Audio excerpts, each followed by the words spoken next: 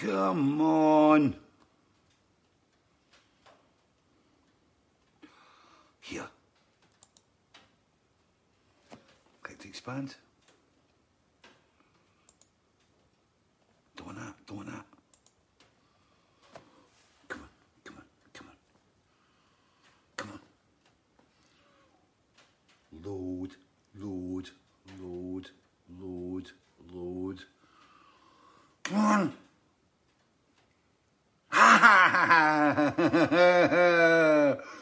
Oh, Beer Cookabar, hello fish from Letchworth. Vaccine spring coming, Vigil license news. Yeah. Hello everybody. Welcome to another Fishing Friday. I'll just run through some of your first names. Thomas Mercier, right up there. Samantha Little from Maidenhead. Alan Copleston. Evening fish. Oh, I've got to watch what I'm doing. I don't want to screw this up. Greg Halett from Kelso High. Paul Murphy from Brighton. Come on. David Paulson, Stephen Gutridge from Epsom. Neil Quarrell from Southampton. Stephen Rave from Saarbrücken. I like to watch. Yeah. Wolfgang Tremmel. Yeah. We're alive. Bad Homburg in Germany. Shay Lynn from Southern California. Andrew McDonald from Saudi. Hello. Michael Simmons, watching the sun slowly sinking in the west. Phil Wood from Big Manny from Phil Wood in Cove. Oh, Mandy Brain. Northamptonshire, Karen Clark. Are the builders through the wall yet with your mum? Yes, they're through. Like time bandits. Look at that. It's the right way around and everything. My heart was going like bum, bum, bum, bum, bum before. Steve Ansis. Steve Ansis got his first vaccination yesterday and he's feeling a wee bit peely-wally. And he's eating chicken soup and watching black and white movies on the couch all day. So, hello, Steve, if you're watching, which you might be, instead of your black and white movies. And I hope the chicken soup's really good. But Steve sent me up one of the tracks from the live album that we're working on now. Or Steve's mainly. Well, Steve's working on it at the moment. Thank God. Happy Erdingle Day. It was, so he sent me up a track, and he sent me up Little Man What Now, which is recorded live in Glasgow on the 2018 tour, the Weltschmerz Clutching at Straws tour. It's like, I don't think I should call any tour Weltschmerz, because it's a curse, right? Yeah, the Weltschmerz 2018 tour, when we thought we were going to have the album out, or when I thought I was going to have the album out. So the Glasgow gig, I think it was ABC, was brilliant. Look what's happened since then. Venue burnt down and everything. Oh, God. Yeah. So we recorded the Glasgow show. Well, Steve's found the Glasgow show and he said it's really good. So he sent me up a rough mix of Little Man What Now. It's not mastered and it's just a rough mix. And I went, great, I'm going to play that on the show tonight. So I did it, put the disc in, burnt it, brought it through. Would that CD player play the disc? No. Tried it. I thought maybe something wrong with the blank disc or something. Nah. It just wouldn't play. And you put it in and it went open, open. So I don't have Little Man What Now live from Glasgow on here, right? So I'm going to take you through it the control room later and I'll play you it. Means we can kind of move about and change things and things. Mark Scott from Sheffield, hello. Adrian Taff from Preston Pans, the Pana. Tom Bombadil, Chili Fife, Javier Enrique Diaz, Julian John Van Harten from South Africa. That's the first one, I think. Is it? Well, it's the first time I've seen you. I know it's a Q&A session, but this runs through so fast, and I go away on tangents, and I've got to kind of bounce back and forward and into it again, right? John Watson, get your first vaccine jag on Friday. Yeah, good on you, man. It was great. Simona got her notification through that she's getting vaccinated in Bathgate. So that's the 20th of March. So we'll have to drive through to the Pyramid Centre in Bathgate for a vaccination, and I'm not changing it. I'm grabbing this. You know, I want my wife to get her first vaccination, and my mum's second one's on the 27th, which is good. So gradually, bit by bit, this house is becoming vaccinated, which is truly it's a relief, to be honest. But and of course we've had the builders in, and they've been working on the bathroom extension, and but they've been working on the outside, so it's like there's like a door, and when my mum moved in January, God, what was it? When did my mum move in? January 19? It was, January 19. She moved in, and we had to take the bathroom door off because it was a tiny shower room, you know. I explained to you before, it's like, I'm a guy, and I designed it like a guy before I knew Simona was going to be coming across. And it was it's a guy's bathroom. Guys do not need mirrors, right? We don't need mirrors at all. And there's no reason. I don't do my hair. And it was a tiny little kind of wash hand basin sitting next to the toilet and a shower room, right? So, it's not a shower room. There was a shower and the other side of the kind of toilet. And it was all well and good. And like I said, we had the door in the bathroom. But when my mum moved up, we had to take it off because there was if my mum had fallen or taken a tumble in the little bathroom, we would never have got the door open if she'd been behind the door. So we just took the door off. And it was fine. But then when we started the extension, we realised that there'd be builders kind of kicking around and they had to do work inside the little shower room kind of toilet thing. So we put the door on and it's covered up. So all the guys work behind the doors. And it's a bit like the Time Bandits. It's like, it's like, do. And you let them coming out the wardrobe in Time Bandits. They come out the door and, hi, how you doing? And my mum now, it's like, as soon as she knew the builders were coming, she's got the lippy on, right? Yeah. So she gets the lippy on, gets all that. Okay, the boys are here today. And she was getting up at like 6 o'clock in the morning because obviously she was still using the toilet and stuff while, we were using the toilet and the shower. Because there was the open doorway and then there was a window and they have to knock through the window, right? But what was happening in the first kind of week and a half, 2 weeks, they had to climb through the window if they had to measure stuff and do bits and pieces. It was like the Time Bandits coming through at night, right? So my mum's been getting up at 5, 6 in the morning for the builders who arrived at 8, right? And she's completely knackered in the afternoon. And we've been saying to her, because it's all bish, bosh on the other side of the window, right? And we said, well, come on through here and sit through here with us so you can watch the TV, right? And our favourite programmes like Tipping Point and things and Catchphrase and stuff. And another one, The Chaser Game, whatever it's called. Well, she loves all these programmes, right? But Tipping Point, I think, is one of her favourites. And so anyway, there's my mum with the lippy on and the Time Bandits are coming through the bathroom window. And this week we had to change it because suddenly they did the breakthrough. It was the breakthrough. So it was like the door was on, everything was closed up. So my mum's now showering through in the disco bog now. She showers in the disco bog.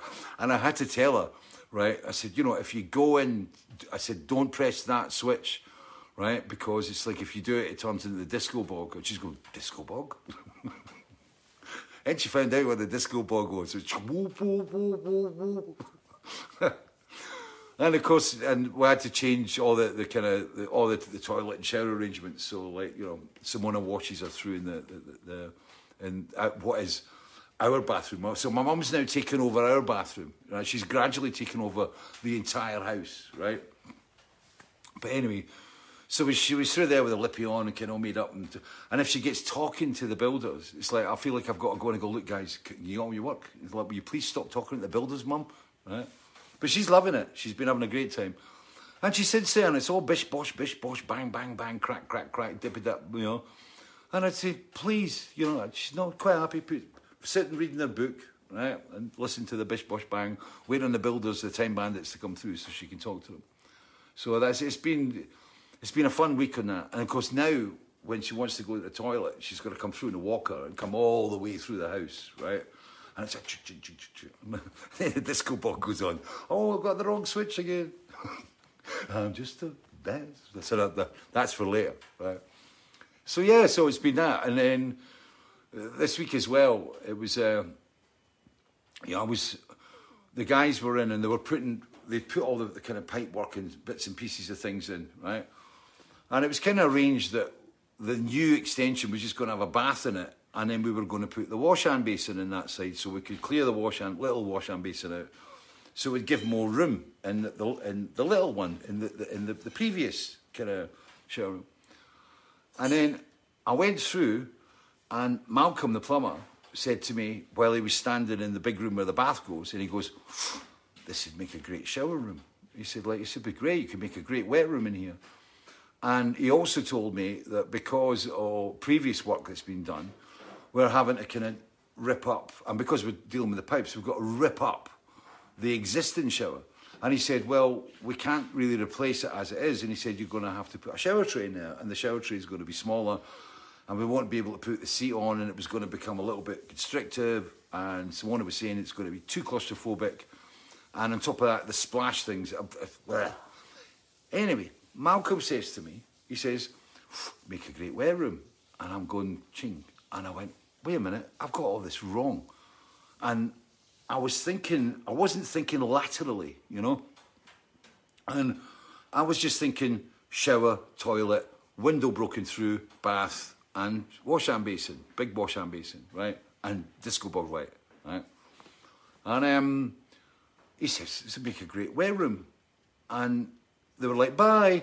And I sat there the whole night, and the programme was running in my head. You know, it was like, you know, the creative was going like, oh, wait a minute, let's rethink. And I went to bed that night and I couldn't sleep. And I spent the whole night tossing and turning, thinking about what I was going to do. And I was like, bomb, eureka. So I was knackered from toilet and shower designing all night in my sleep, right? And I had to get up really early. So I'm up at 7:30, 2 hours after my mum gets up. She's through there with a lippy on, through in the bedroom, right? Going like, it says, boys are just about to, they've arrived, if they heard the van. And I was in there, and Malcolm was there, and I said, I need to talk. I said, can we do this, right? I said, I know I've said this, and I know this is kind of how we've been talking about it, but can we change it, right? And they were like, and I explained to them, so we've changed it. So now we're putting a big long shower in that's wider, which means that my mum can put a little seat in that she goes in when Simona showers her and stuff. And then we've got basically the bath in that room. And the bath is now going to the window, which means I can go for a bath now. And I can look out into the garden, which is great. I did think about that right at the start, where the bath was going to go, right? And that's the way my mind kind of works. I churn things around. Anyway, so that's it. So I told the guys, and then suddenly we're in this whole new world, and it works. And the hot and cold taps and everything were there. There wasn't a lot to be done. It was like the wash-hand basin becomes the bath, the shower goes where the bath was, and the wash-hand basin, the new wash-hand basin goes where the shower was. Are you with me? Right? So that was all sorted out. So suddenly I had to get on the phone and start organising a big shower tray. And this is really, I love when these things happen, right? So I'm on the phone to this bathroom place to get basically a 190 centimetre long shower that's 800 wide. And of course, obviously, you know, as Malcolm and the guy said, this won't be a stock item. And I'm going, oh no. And I'm up and I'm Googling away, and I found 1900 by 800, and it was like, you know, 3 to 4 weeks delivery, you know, and I'm going, oh no. And I'm going, I can't ask the guys, and we need to get this room sorted out. And the builders, it's unbelievable, right? I was talking to them, and I said, like, you know, are you going to be really busy? And the guy said, we're actually booked up till next May. Next May. He said, normally, we've got jobs in the cards that's normally about 4 months ahead or something. But he said they're actually booked solid till next May, because everybody's been in lockdown, nobody's going on holidays, everybody's got, like, you know, money, and they're also been in their houses going, like me, going to bed at night, thinking about what's going on, like, oh, maybe I could do this, maybe I could extend, maybe I could build, yeah, and they're booked up till next May. And of course, I'm going in to say, like, oh, you know, can we redesign the bathroom? And it was like, well, we'll have to come back in November to finish it. No. So I'm on the phone, trying to find the shower tray, 3 to 4 weeks. And I find this company. And I phoned them up and I said, I'm looking for this. And a really nice guy called Mitchell said, let me get back to you. He said, I'll see what I can do. And the one that I really wanted was one that was kind of going to take 3 to 4 weeks. And he phones me back after about 10 minutes and he says, well, I've got this one. And it was the one I wanted. And he said, we can get it to you next week. And I was like, bingo, right? So we've got the shower tray, exactly the right size, arriving next Wednesday, just in time for Malcolm to put in. And all the other guys are looking at Malcolm going, don't talk to him again about this stuff, right? Because, don't talk to Fish about this stuff, right? Because he'll just keep on changing stuff. But we've got the shower tray. So Mitchell phones me up, as I said. He says, next Wednesday, we'll have it up there, the shower tray you want. And he said, there's a girl called Eve, right? And she'd like to call you back because her husband's a big fan, right? And I went, yeah, okay, because Mitchell had really helped me out with this, right? And it was, he pulled the rabbit out of the hat. And he phoned me up, right? And like I said, I love these moments of like pure synchronicity. And Eve said, yeah, my husband's a big fan and he's coming along to see you in Sheffield because he said his dad used to work for you. Right? And I'm going, what? Right? And it was John Batty. And you don't know John Batty. And I've not seen John Batty since about 1988. Right? And John was actually, I think it was Pete Travis's bass roadie, right? Which was a bass roadie. You know what I mean? It's like, yeah, if you want a job where you've got very little to do, become a bass roadie, right? The big thick strings, they very rarely break. You'll get a bit of crinkling and crackling and wires that you've got to change. And that's really it. Bass cab up, put the Moog pedals out, the Taurus pedals, da-da-da. That's a bass roadie, right? And John Batty was the bass roadie. And John Batty, I actually I actually tried to get him to join my crew, but he elected to stay with the old guys because the crew split between myself and Marillion after I left. Andy Field came with me. And John Batty stayed with the Wings. And I hadn't heard from John. And in actual fact, I heard a rumour about 7 years ago that he'd basically passed away. And thank God he's not. And John Batty's coming along to the Sheffield gig where he's with his nephew. But I mean, what a coincidence. Phoning up, get the shower cabinet, Mitchell sets it up, Eve phones me up, blah, blah, blah. John Batty. Out of all the things in the world, it's John Batty's nephew's wife that's on the phone to me. So that was a lovely piece of synchronicity. So I've given John my phone number, or I've given Eve my phone number to give to John, so hopefully John will phone up sometime. But he was a lovely guy. I really liked him. And him and I used to get on like a house on fire back in the day. So this was, it was, yeah. So we've got the shower tray, got the sink, and that was the other weird thing, right? Because when I woke up in the morning at 7:30 and went through to see the Time Bandits, right? It was like, I'm going like, oh no, the sizes. And I've just bought the sink unit. And we've got something, it was expensive, but we've got a stock item, which was it's a showroom item. So we got it at less than half price, which was cool. And Simona wanted a little sink on the right rather than, so we've got a bit on the left where you can put the electric toothbrushes and stuff and the doobies. And I've already paid for this sink. And the original measurements, right, when I got them, I was like going, oh, I hope so. And I went through, spoke to the Time Bandits, I said, what can I play with in the sink area?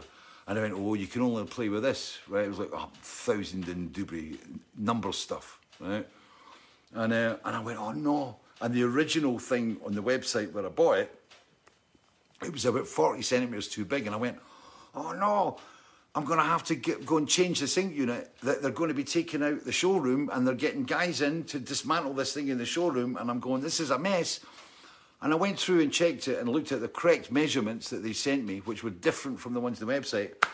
Perfect. It was meant to be. But the other thing was, for Disco Bog 2, for my mum's Disco Bog, right, I'd ordered this mirror that's got LED lights in it and things, right, because you can't have a Disco Bog without a mirror flashing, right? So I'd ordered the mirror the night before as well, and it was like about 300 millimetres too big for the space where the sink was going to go. And I'm going, "Mm." And the previous night, right at the end of play, I got a message saying, it was like, "Thank you very much for your order." And then basically, an hour later, I got a message through saying, "It's out of stock and we won't have it in for ages." And it was like, perfect. I mean, perfect, right?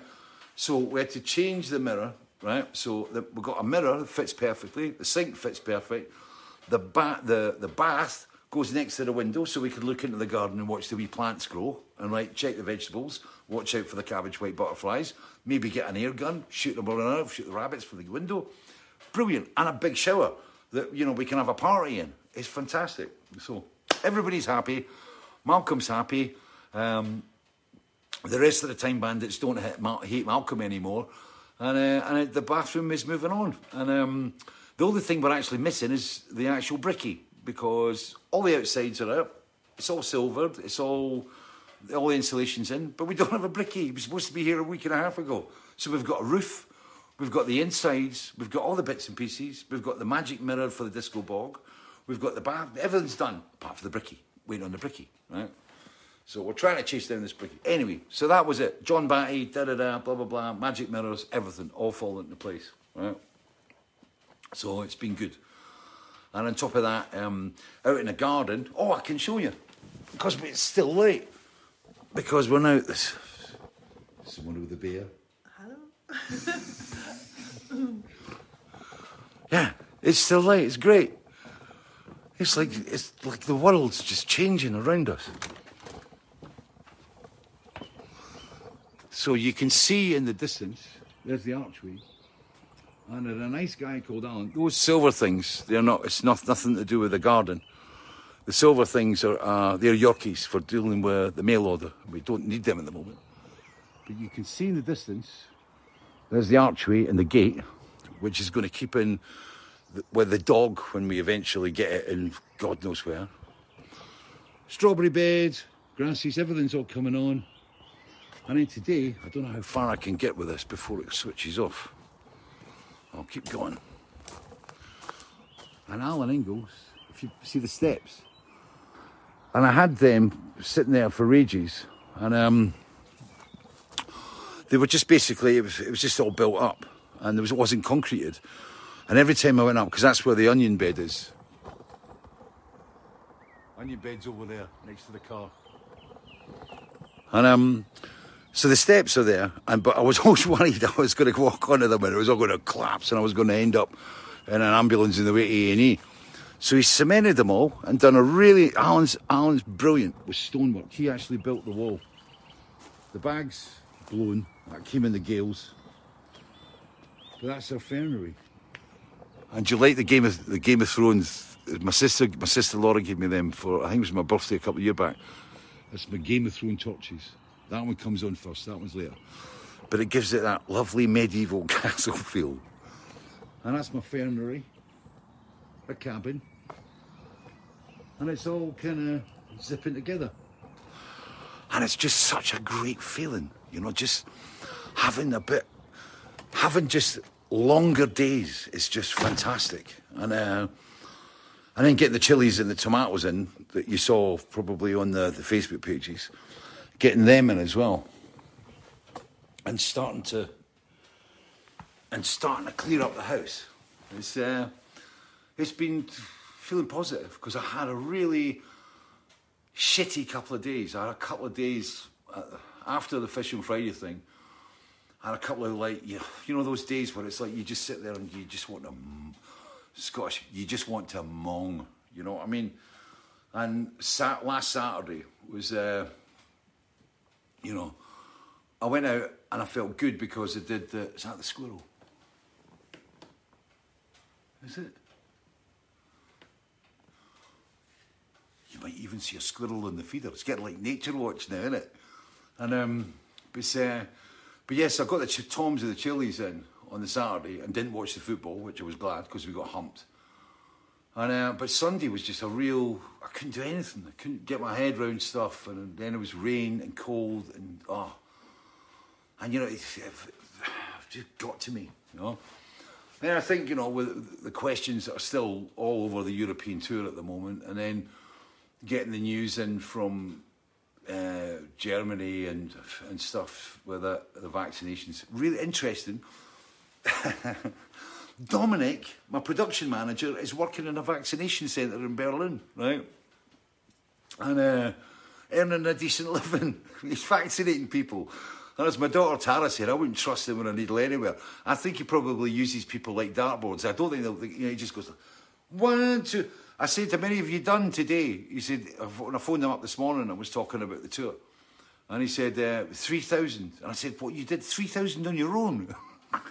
It's throwing darts. Vaccination needles. Get in there. 340. So yeah, so Dominic's working in a vaccination centre. And so we've been dealing with that. But I mean, as I said, the days have been kind of strange. And it was like I said, with the garden, it was good to get the archway up and get the little wall done.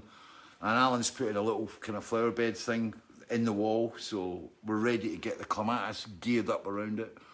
And all I need to do now is find a roofer or a guy that can do the fascia panels around the garage, because they're rotten. And there's a hole in the corner. And last year, there was about 15,000 starlings in it. There's probably more starlings in that garage than there was in the roof, internal part of the garage. Not in the garage. It was like, but in this roof space. There was more starlings in there than there was in Brighton Pier. And it was like, and the bastards are like, when they come at the feeders, right, they hit the feeders. And it's like greedy starlings. I've mentioned this before. It's like they just go like, when they eat, they go like, and you just get, the feeders just go, and they don't yell. It's like, I don't like that, don't like that bit, don't like that bit, don't like that bit. And they throw it all about. And then all the other birds, the pigeons, are all dancing about, like, eating the seed. And then at this time, you're all trying to shag each other, right? So it's like pigeons chasing each other, like, you know, food, food, food, shag, shag, shag, food, food, shag, shag, you know. So I'm hoping I'm going to get this fascia panel done on the garage soon, so we don't have the starlings kind of making a nest up there. And of course, it's like, you know, them and the whole family are basically, it's... I was going to say, it's only a crow flight away. But yeah, it's like they're straight across into the pergola and the feeders, right? Joyce Vanderberg, looking good. But yeah, I had a shave. We did a thing today. And it's Simona helped do my beard today. And it's something lovely and intimate and warm. You know, it's like when your wife shaves you and she did the beard and things. And, it was so we had a nice little morning today. And then I did all the lines. I got myself lined and shaved and got the polish on. It was cool.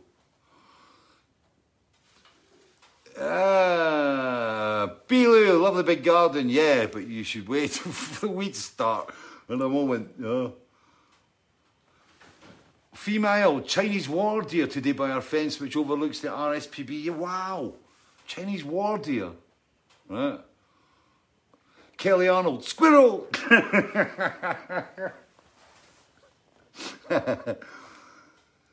John Caristo, Finland had no fun. Daniel Levaldi, high fish from Italy. Yeah, I'm sorry, I've heard that Italy's gone back in lockdown again. I don't know if that's true. It's, Laura B. Ward, did daylight saving this weekend? Is it this weekend the clocks go? Oh, wow. I forgot. That really screws me up. I was nearly late today, because I found my watch, my Swiss Army watch. I lost 4 days, and I looked at it and went, it says it's the 8th. And I'm going, what? And of course I went to change it. And it's, you know, that bit where you got to half pull it out and then to get the date and then revolve it. And of course I knocked the time. And I'd put the time back because I'd knocked it forward. My clock went forward before everybody else's, or back, I can't remember, sideways. And it was like, it was registering at 2 minutes to 6 or 3 minutes to 6. I went, I've got time for another wee beer. And then I looked at the thing, it was like 6 o'clock. Susan Alexander, hello, Tress. Oh, I lost you. I've got to wind it down, sorry. Fleaford ordered my bandanas yesterday, arrived this morning. Many thanks, Simona. Darren, Fleaford's very happy with the bandana. I got this today, right? I was going to wear it, but someone said, wear the tee, right? I got this. This is a replica of a 1920s Hibs shirt with the original club, the old club logo that they got rid of ages ago, the harp, with Hibernian embroidered. Really cool piece. I ordered this on the 2nd of December last year. So, it's not just you, right? 2nd of December. And I phoned up the guys, and I'm still waiting on the other half of the order that's seemingly been processed. So, but I've got a 1920s Hibs strip that I'm going to be wearing tomorrow, right? When Hibs play Ross County up in Dingwall, which we're probably going to get humped because John Hughes is the manager. And I don't want to go to football because I know a lot of you hate it, but John Hughes is the ex-Hibs captain, and he's somebody that I know well. He's a lovely bloke. He's the manager of Ross County. We're playing them. We need the 3 points to stay third in the division. So I'll be wearing that tomorrow. But tonight I'm wearing the Fish and Friday shirt, which was described by somebody in the Fish group pages as something that fat guys wear. A bunch of old fat guys, like with grey beards, wear when they go and visit a kind of local brewery in Tring. And it's like, would you please tell me when the local brewery in Tring is open? Because I'll be there. Right? He said, it looks like a bunch of, just an old guy. I am an old guy. I'm 63. Louisa McMillan, next weekend, Tobias van der Peer. It's the 28th March, big man. What is the 28th of March? Oh, right, the clocks go on the 28th of March. Right. Oh, that could have been nasty. Move all the clocks forward. My mum would have got really, really confused. It's never mind time bandits coming in through the wall. It's like, and she thinks they're coming in at 6 o'clock in the morning. It's like, she'll be up at 4. Get up in darkness with a torch. Mothering Sunday this weekend. Yes, I've got that, right? Fully prepared. My mum hates flowers, right? She doesn't like flowers in her room, and she kills plants, right? And she's not good with plants. House plants, She loves flowers, only not in her room. Oh yeah, she loves flowers, but not in her room, right? But it's like, we got to watch, because Mum does this thing, it's like, like Thursday's watering day, right? And you can go there on a Tuesday. You can go in on a Tuesday, and we've gone in, and I've found plants, like, honest to God, the pot's sitting in the kind of waterproof pot, and there's only that much between the top and the water level. Like, it's just 5 pints of water in a pot, We've got to go through and wring them out. And we've kind of got it down, so we've got a lot of plastic flowers that she used to have a lot in the house in North Berwick. But there's a lot of plastic flowers in there that kind of go in, so we kind of deal with it.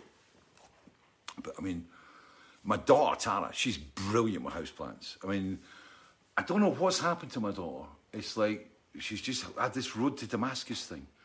And all the stuff that I'm trying to get her into, right, she's now really, really into it, of her own volition, because of her boyfriend, Jono. And she's got an amazing collection of houseplants.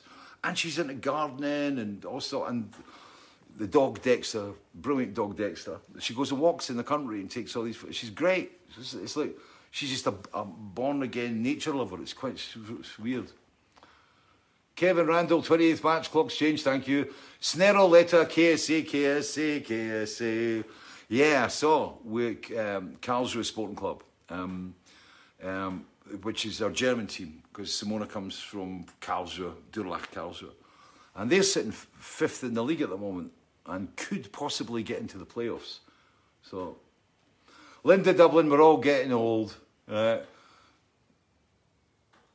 Tom Hardy, can someone confirm if there will be more XL size Fish clutching at straws t-shirts coming into stock, please? No.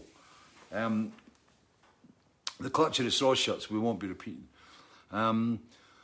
Shirts are a really weird thing. It's like, I've still got the two t-shirts from last year. We didn't take on that many, and it's, they've not gone. And it's the same with some of the Weltschmerz shirts. And when I've put up things saying, what kind of shirt you want, you get all the people saying, like, I want this, these are the sizes. And but we've got to be really careful with shirts. I mean, I would love to do Vigil, the original Vigil shirt with that kind of greeny thing.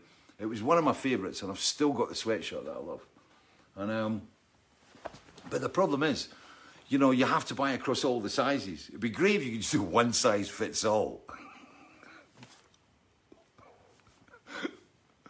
And, but no, and so you've got to buy, you know, a lot of shirts, and it's a lot of wedge going into stock that sits there. And like I said, I mean, I've still got the tour T-shirts from 2020 with all the dates on them, and they've not gone yet. So it's like, so yes, I've got to watch kind of what I do with shirts. Andy Laidlaw, yes, this clock moves sideways. Simone knows you know, yes. She's laughing through there. Linda Dublin, I'm a fat person. It's time to stop using fat as a derogatory term. I'm not. It's like, it's what I am, right? It's just like, seriously, it's like, I'm a kind of, I've got to really get myself sorted out this year. I mean, well, it's hibernation time for bears. It's like, I mean, the new thing, white chocolate, right? I was a Milky Bar kid when I was younger, right? And I used to love Milky Bars and Caramacs, right?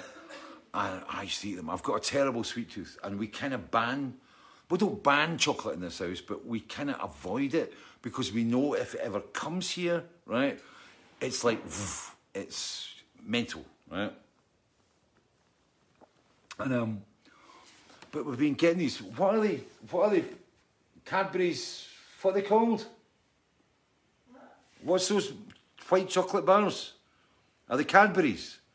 Yeah. And it's been selling in the Co-op for £1, right? They're reduced to £1. And Simona went down the other day and bought 3, and I've got to really watch because they're in the fridge and cold. I know now why they're only £1, because they're very thin. Yeah. Cadbury's white. Take it away. Yes. It's mental, and I can't stop it. And it's like, if they're in the fridge, they talk to me from the fridge, right? You can hear them going, "I'm over here, eat me," and I know people that can open up a bar of chocolate and they can take 3 squares or 4 squares. I can't do that. It's like, it's a bit like when I open up a bottle of wine. I've got to drink the whole bottle, right? I can't do... People that buy wine, I mean, I know guys that do it, and I admire them. I have incredible admiration. But incredible admiration for people that can go... Right? I'm talking to Callum Malcolm about this. He's the same, he can't do that either.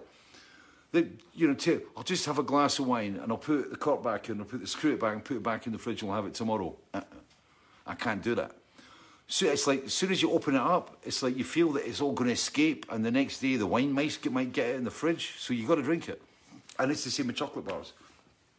And I can't have 1 or 2 squares and go, I'll just put that back in the fridge and I'll have it tomorrow. Or like, that's enough for me. I can't do it. So I'm in a situation where it's been dark, it's been cold, I'm in a house, the fire's on, there's bugger all to do. So it's like, a white chocolate bar comes in this house, woof, vamisto, right? So, Brian Treadgold, Caramacs were great. They came back, I found they came back. I thought they'd gone. I thought they were just part of childhood lore, and they brought them back, and they're like evil things, right? I don't know, I think they're made from condensed milk or something, and tablet and fudge. I mean, I can't go near that. I munch that stuff.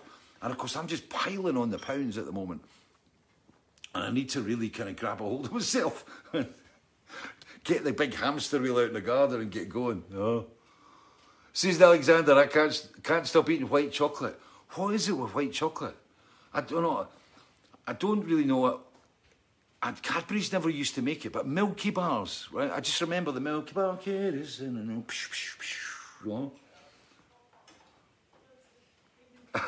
Michael Simmons read some Caramac and it put me on the track to get a little larger now. Brilliant. But I was really pleased. I put on a pair of trousers today and they fitted, right? So I must have bought them when I was kind of like during my last hibernation period. But it's that point when you get to summer, it's like, oh no. Johnny put a Caramac Easter egg. Yeah, they need a full Caramac Easter egg. But it's like, Caramac, it's like, you just keep on it, and it just makes you feel sick because you eat it, and you got to keep on eating the damn stuff. Right? Helen Donald, shortbread that does it to me. Oreos mint, Linda Dublin.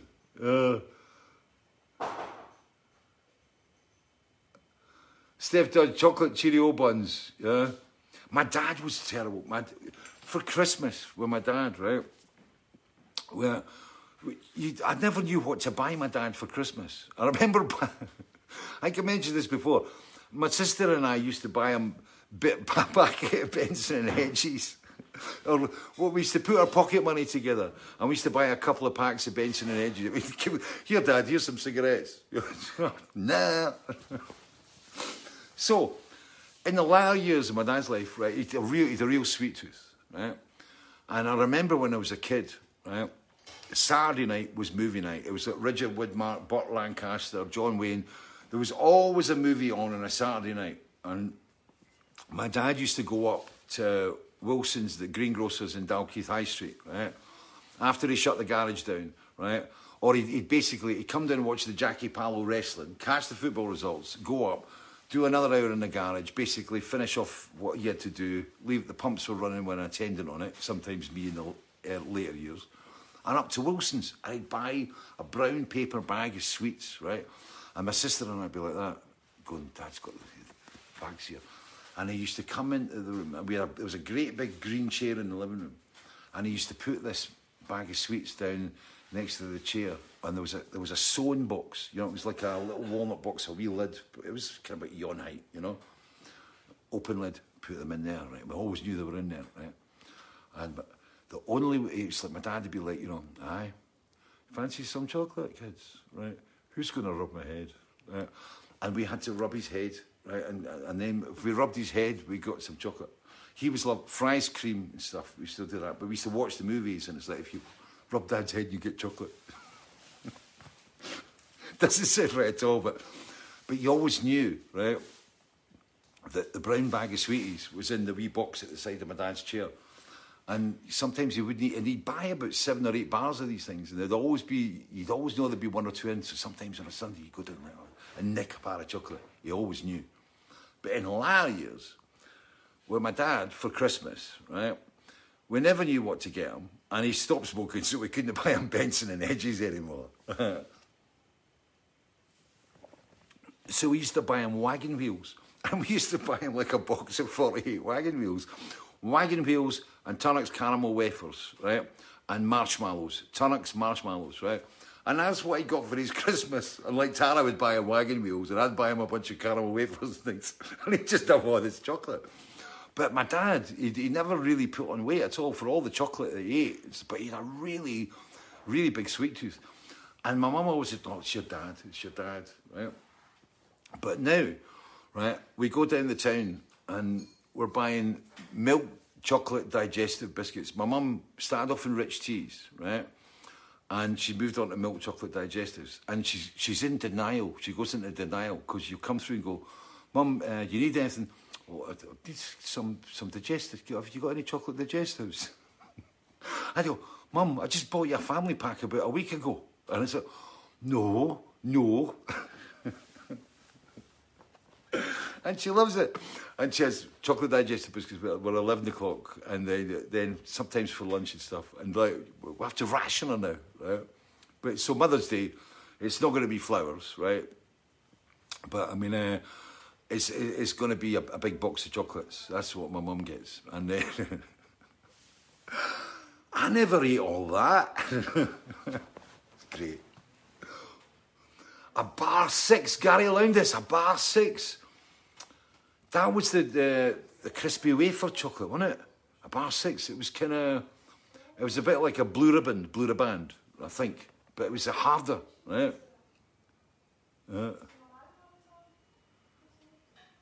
At Snoopers, Bern Hunter.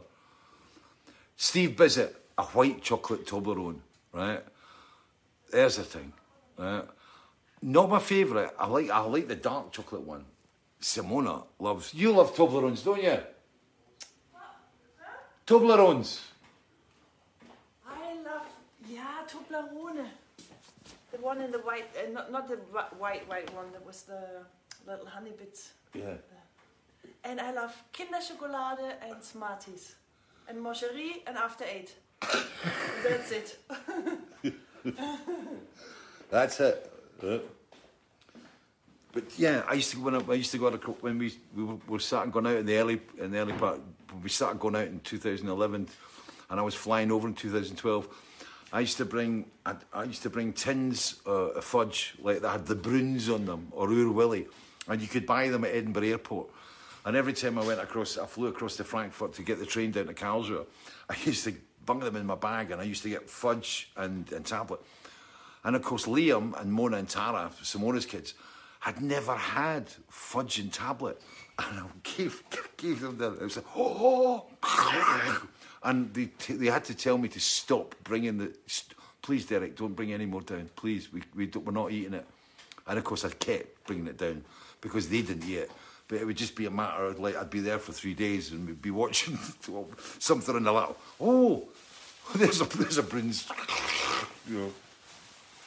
But my missus, Simona, I used to take her across the big Toblerones, the big ones that you buy at the airport.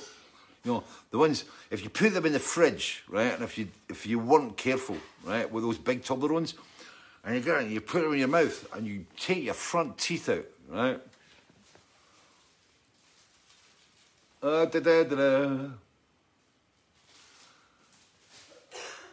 Dave Hardy, don't get that one. Janine Pond, no, not white chocolate digestives. It has to be dark chocolate with the sweetness. Dark chocolate milk digestives. Now there's the thing, right? But the bit where you put them in the tea and then they break off and then you end with the sludge in the bottom that you catch and, oh, nah. Chocolate digestives with caramel in the middle. No. Owen Boyle, millionaire shortcake. Yep, that's a good thing. You see the cost of that? When you're going through, it's a Starbucks or the big coffee shops, and you go in and they've got these cakes and things. And, you know, when we were on the tour bus, you know, back in the old epoch when we used to do touring, right?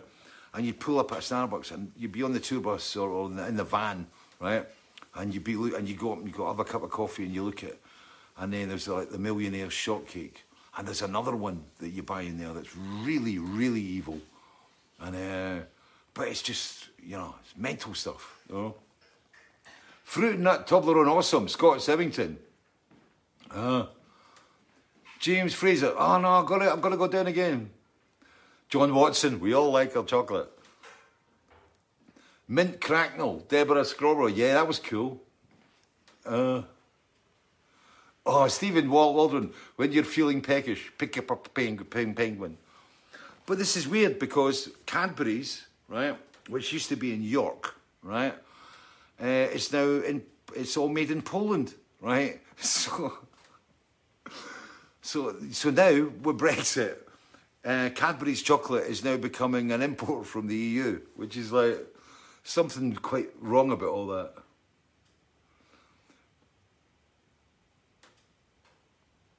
J. Mark Stevens, my dad used to bring home the army tin of sweets with Sirberts. Oh no. Glenn Veazey, did you like Curly Wurlies? Curly Wurly, you just wanted to be here as your Curly Wurlies. Yep. You know, Curly Wurly, we had this in Germany when I was little, and they were called Leckerschmecker. I loved those. Yeah. They're called what? Leckerschmecker. Leckerschmecker. Leckerschmecker. Curly Wurlies. Yeah, they're like curly willies. They're like what? See, I can see Leckerschmecker. Can you see Curly Wurlies? Say Leckerschmecker again. Leckerschmecker. Leckerschmecker. Leckerschmecker. Leckerschmecker. Leckerschmecker. Okay, see Curly Wurly. Curly Wurly. Curly Wurly. But if you know it's Curly Wurlies, it's like they've shrunk. Right, it's like I remember when Curly Wurlies came out. I used to love them. They were absolutely evil, you know, and they were about yon size, a Curly Wurly. They're now about that size, right? And there's less chocolate on them. It's the same in everything. They've this. It's like those packs. I saw another thing called Skittles. I like Skittles, the fruity Skittles, and But it's like big bags about £3. They're getting really, really expensive, right? Jim Hedra, everyone can talk chocolate all night. I need to take you through. Right. Let's move on. Right. I'm going to go through. I don't have the feed up there, so I'm going to have to take you through and just talk to you, as I do anyway, without reading the timeline. As I said, Steve Vancis is putting together the mixes, Aberdeen. We've got a load of multi-track gigs, which means that we can play about with them, right? And, oh, God. Yeah, there's another Hibernian thing.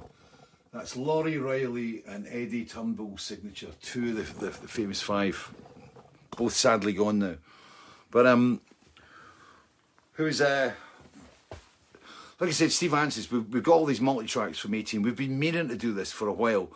And the whole 18 live material got kind of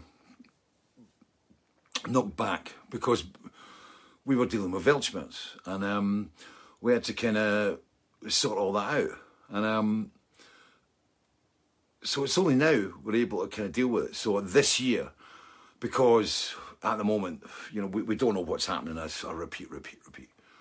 So Steve's taking this opportunity to start looking at the gigs. And one of the gigs that's kind of popped up was Glasgow. And I've always wanted to try and get a Glasgow recording. And we have, it seems. So I'm going to play you a wee bit. This is Little Man What Now, right? Let me get this.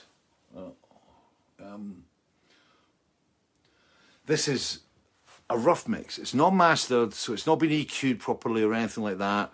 This is just a rough mix of the Little Man What Now from Glasgow ABC at the end of the 2018 tour, right? Here we go. It's on the little speaker, so these aren't the Kefs, right? Because, as I said, I was panicking before the show because I put the discs in and it's supposed to record. Normally, when I was doing the whole Weltschmerz album, I was kind of, you know, burning discs through here and taking them through and playing them on the Kefs. And for some reason, it's decided it's not going to play them. I think it might have something to do with MP3 format, or I don't know. It's tech, right? And I panic. You know, it's like when I get on a PC and it comes up, burn this, did I move this, did I press this, do that, load up. And I didn't manage to get it. So that's why we're through here in the control room, or the out of control room, as Steve and I know it. And this is Little Man What Now from Glasgow in 2018.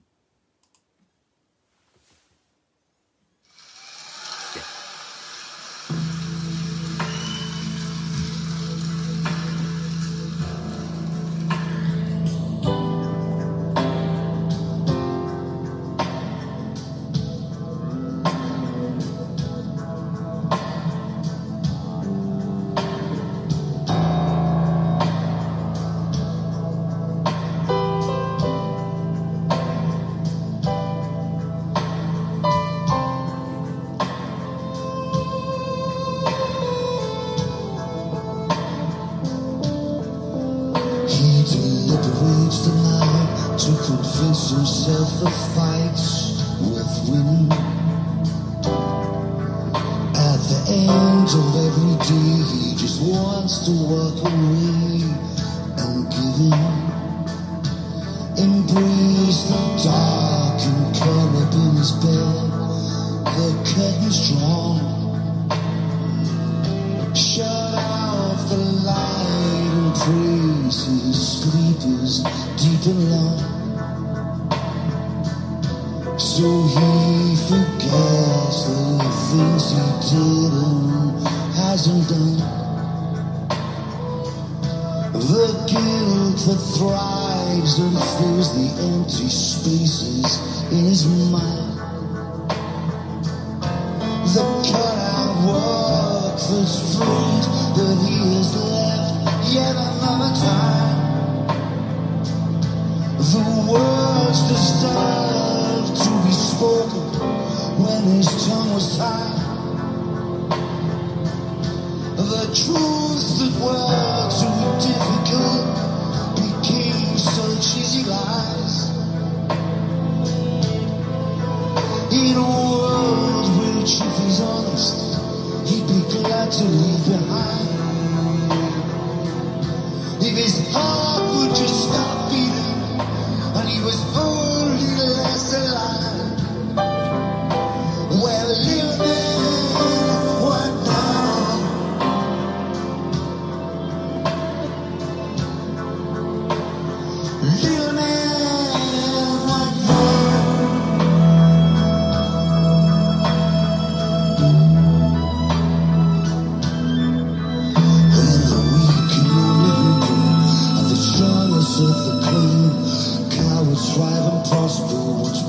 men shy away from straight back moral duty, desert the higher call, and eloquently mumble as the ignorant shuffle them down into a hall, humbled by the might of the greed and market forces of the privileged lose sight. Well, little man,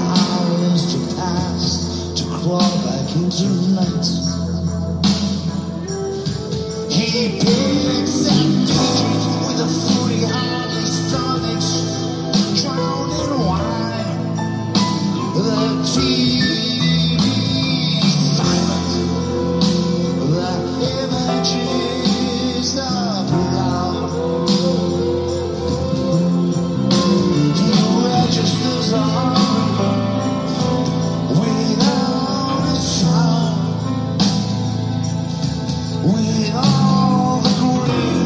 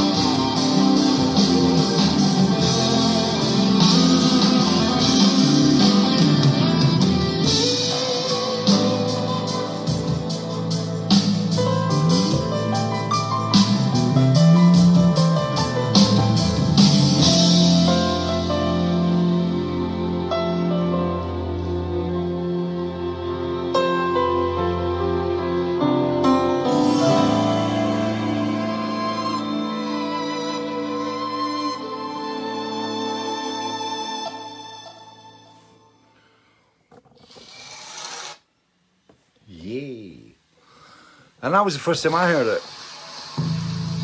That was the first time I heard that one. It sounds pretty good. So, Steve, if you're watching, it sounded pretty good, man. Pretty good.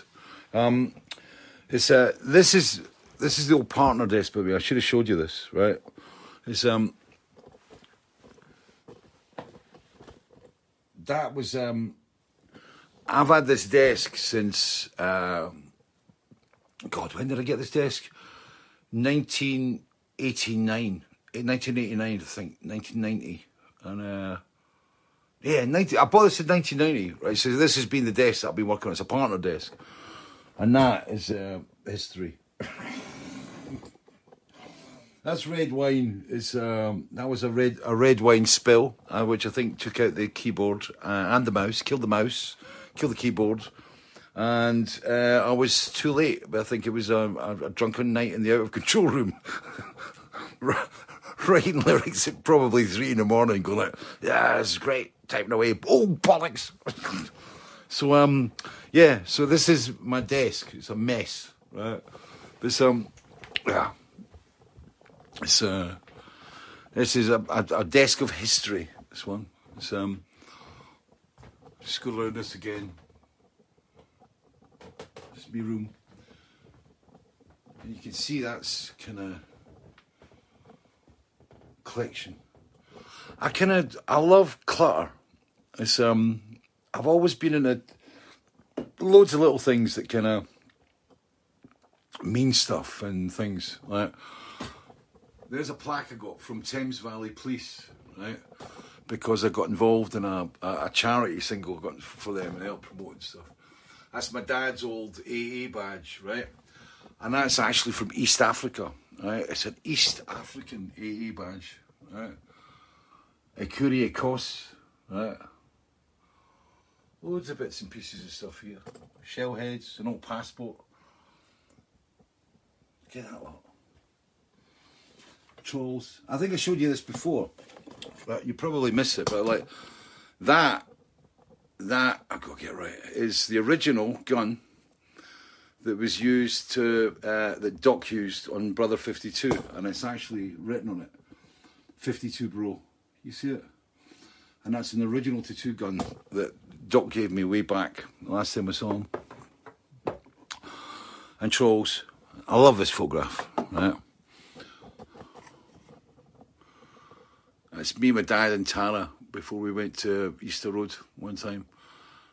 And in fact, we might have been going to Hampden to the semi-final that we lost. And yeah, there's loads of stuff in here. Just, oh, look at this one. I've got very few of these, right? But that is, I hate this stuff. I've got it right. Where is it? That's me and Roger Chapman. Where is it?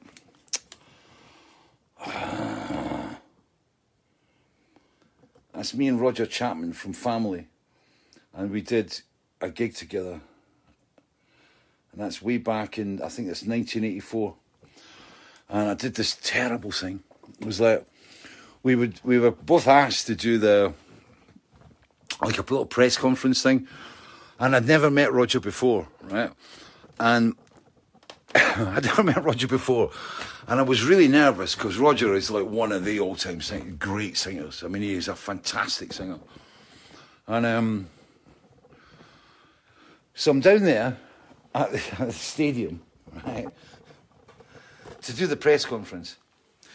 And I'm remembering about Roger Chapman and the Family album, which is called Bandstand, which has got burlesque on it, you know. Rolling and tumbling and dumbing all. I guess that just means you and me. I'm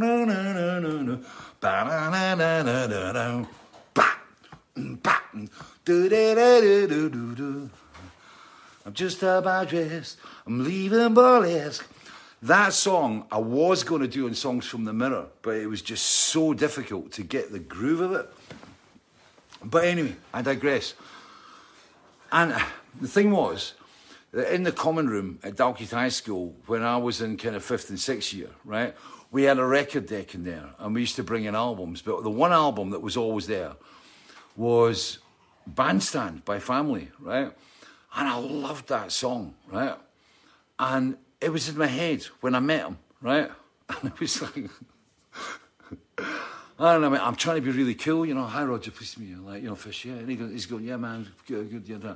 And we're sitting talking away and stuff, and somebody said, we're going to do a photo call now, so we're going to go down by the goalposts in the stadium where we were playing. And I went, yeah, that's cool. So Roger and I are walking down to the goalposts, right? And I'd been avoiding saying anything about, you know, Bandstand or anything like that, right? And I'm walking down with Roger next to me, and I started going, da-da-da-da-da-da-da, bam. And he looked at me like that, and I went, look, I'm really sorry about that. I said, but we used to play that when I was 18, and you know, when I was at school. Coolness out the window. And I must have made them feel really old, as people do to me sometimes. Oh, we used to listen to you at school, right? Oh, God, sorry.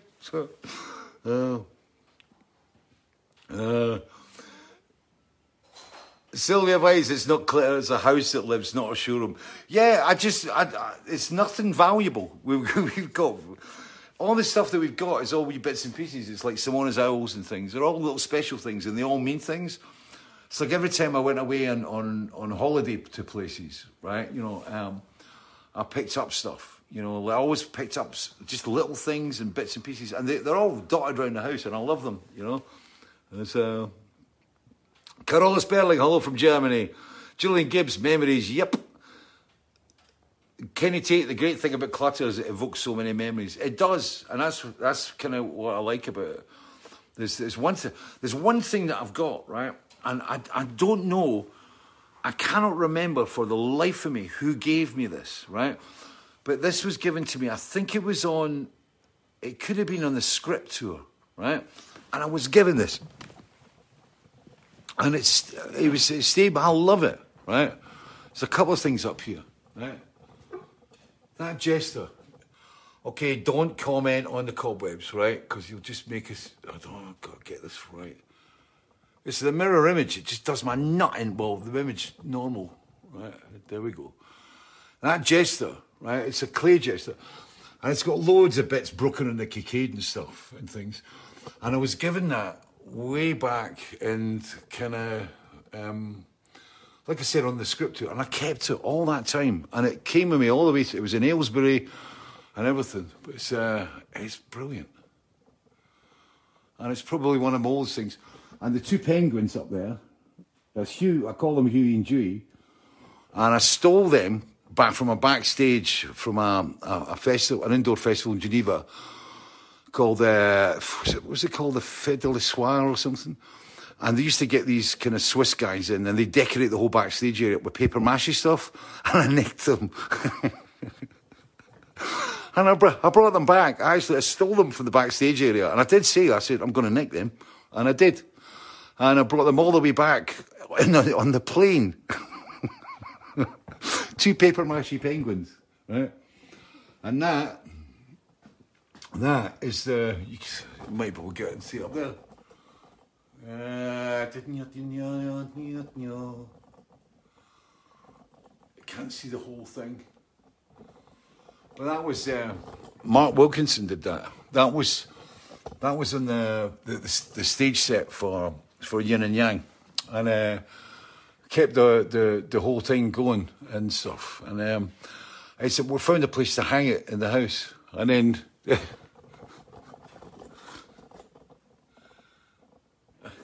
It's hard, I can get this right. Come on. That's a paper mache dog. It's like all these stupid things that I pick up and stuff. It's like, you know, the paper mache dog and Huey and Dewey, the paper mache penguins. The dog and the penguins actually came from, I think, two separate Fêtes d'Espoir.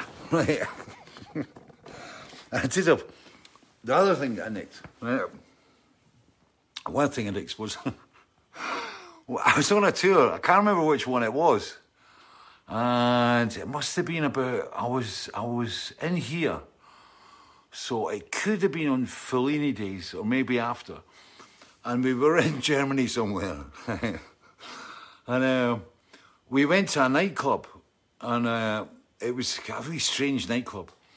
And we walked in the door, and they had one of those great big kind of fiberglass wares. You see them outside restaurants, especially in Germany and stuff. And they're like, it's like a maitre d', and it's a fiberglass thing, and he's all dressed up, and he's got the thick costume on, and he's like, right? And basically, what happens is he should be holding out a menu. So when you walk into the restaurant or outside on the street, you got this fiberglass ware, and it was about yon height. It was quite big, right? In fact, it was about high. And I was very, very drunk, right? And I walked in, there was these two massive bouncers standing there, right? And I looked at this thing, and I went, that looks brilliant, right? And I walked up to these bouncers, I said, I'm just telling you right now, I said, I'm going to nick that, right? I'm going to nick that later. And they're going, yeah. Yeah, you're going to nick that. And we went in and we had a bunch of caipirinhas or whatever we were drinking at the time in quantity, right? And as we walked out the door, I just walked straight past, picked up the waiter and just walked straight out the nightclub door and the bouncers just looked at me and just went, did we really just see that? I walked in with this massive butler, and Yatta went mental. He said, that's not coming on the bus, right? And I said, it is. I'm going to take it home, right? Steaming. This huge fiberglass ware. And I brought it back here, and it was in the studio for ages. And and I was in the studio for ages. I used to stand in the corner like that. It looked really cool, right? Next to the paper mache penguins and everything. It was really cool. And it was and it came all the way back in the bus. The bus configuration had a downstairs lounge, right? So and you went in the back door into a little lounge and then went up the stairs to where the bunks were. So it was like a back lounge but downstairs. It was a strange config, right? But that's where the butler was, and he was tied up in the corner, but he was standing there. So every time the bus door opened when you were getting on it, the waiter was going, yeah. And of course, we had our laughs with it. I'm not going any further, but anyway, it came back here to the studio, and it stood in the corner, and Tara came across. My daughter Tara was staying here, and she was a teenager, right? And she had a party in the house. I knew because I came back and the bins were full of cans, right? And I'm looking about and it was like, what's going on? And she was really, really nervous. And about a week and a half later, I was kind of cleaning up the studio and I was kind of vacuuming or whatever. And I knocked this waiter, the fiberglass maitre d', right? And he just fell apart, right? And I was, what? Right? And basically, when they did the party, somebody knocked the bloody waiter over, right? And Tara was so terrified that her and all her mates got all the bits and they glued them all together with the wrong glue. And it was basically standing there like that, just about to fall apart. And it just crumbled in front of me. I went mental. Tara was like, I'm really sorry, Dad, really sorry. I didn't want to tell you, didn't I? Tell you we broke the waiter. So... But it was, it was pretty cool. No. Oh, my knee. But yeah. But so, stuff. I just collect stuff. And, but it's interesting just because I've never, I used to have, when I travelled about, before I had my first house in Aylesbury, I used to have these two big tea chests, right? And it was like plywood or something, and that was what all my stuff went in. Everything I had was in these two giant tea boxes. They used to get humped about and moved from place to place, or they were stuck in the Marillion cage down at Noma Studios when I didn't have anywhere to live and I was sleeping on couches and blah blah blah. Andy Challenge, yes, Silent Running, Huey and Dewey. Jim Hedra, I bet there's still some traffic cones in the garage. No, there's other stuff. Oh, I'll tell you about that another time, but my Helping Still piano, I actually wrote to the guy that invented the Helping Still piano and I was trying to find some information out of it, and I just took a shot at his website, and he got back to me and answered me, right, and wrote me this letter, but I'll explain that in another programme. Sean Mitchell, great film. Bruce Dern, great actor. I love Bruce Dern stuff. Right? So you stole 2 penguins from Geneva. I think I'll be phoning the police. Ayrton Senna. Pick up a penguin. I did. 2 of them.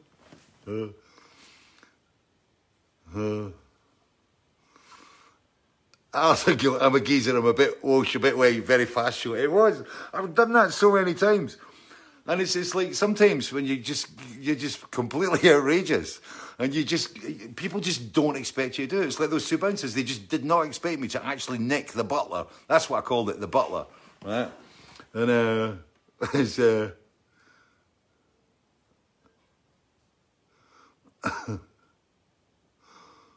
Bernard, a takeaway, yeah. Tony Evans, hello from Australia. Michael Forshaw, thank you. Kerry Tate, remind me next time you visit the restaurant to check the cutlery is still there. Funnily enough, right? Oh, I've got to show you this. It's brilliant. It's a family thing, right? Got to show it a bit.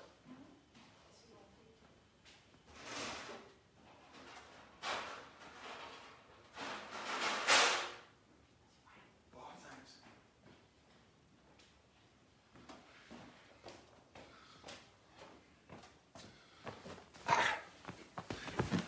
It's 20 past 1 o'clock. Cheers.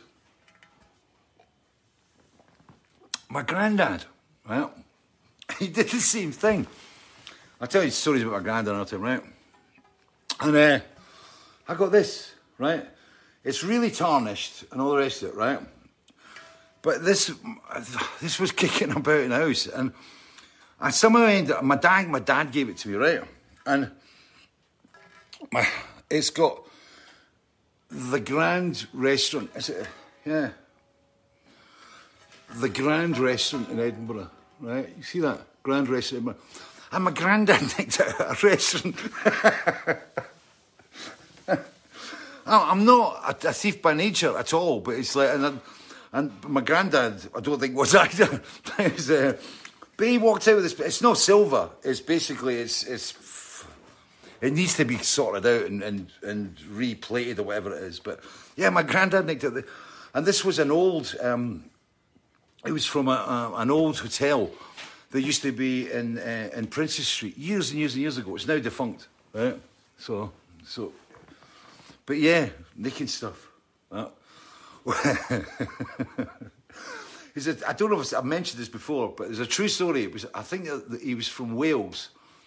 And I'm trying to think who he was a roadie for. But anyway, I'm sure I told you this story. But he was a roadie, and they were on American tours forever. And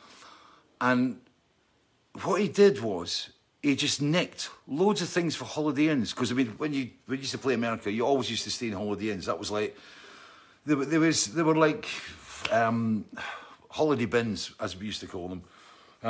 They were like travel lodges, you know. They were cheap. You knew what you were getting.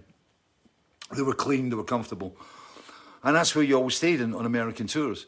And he nicked shower curtains. He nicked bedding. He nicked door signs. He nicked handles, and he brought all this stuff back. And he sent it back in the post and everything. And what happened was that when he arrived home, right, he basically had, right, just about an exact copy of a Holiday Inn. And he designed a bedroom in his house, right? He designed a bedroom in his house, and it was an exact facsimile of an American Holiday Inn room, right? So when he came back off tour, he went into that room and stayed there for 2 weeks so he could kind of acclimatise before he kind of got back to like normality again. And I know, right, when I went out on tour on I think it was on it was the first time I went out, and it must have been the Fugazi tour actually, and I was down in a hotel, and it could have been a bin as well down in the South England somewhere, and I nicked an entire cutlery set, and because I didn't have anything, I didn't have any crockery, right? So what I did was I went round and I took all the stuff off, all the trays all the trays that had been left outside for that had been done, that were room service trays that had been left outside to be cleared up. I went and I nicked cups and plates and side plates and soup bowls, cleaned them all up, put them in my suitcase, ching, ching, ching, ching, ching. Went back to Albert Street in Aylesbury with like a crockery set for one. Shh, you didn't see me, like.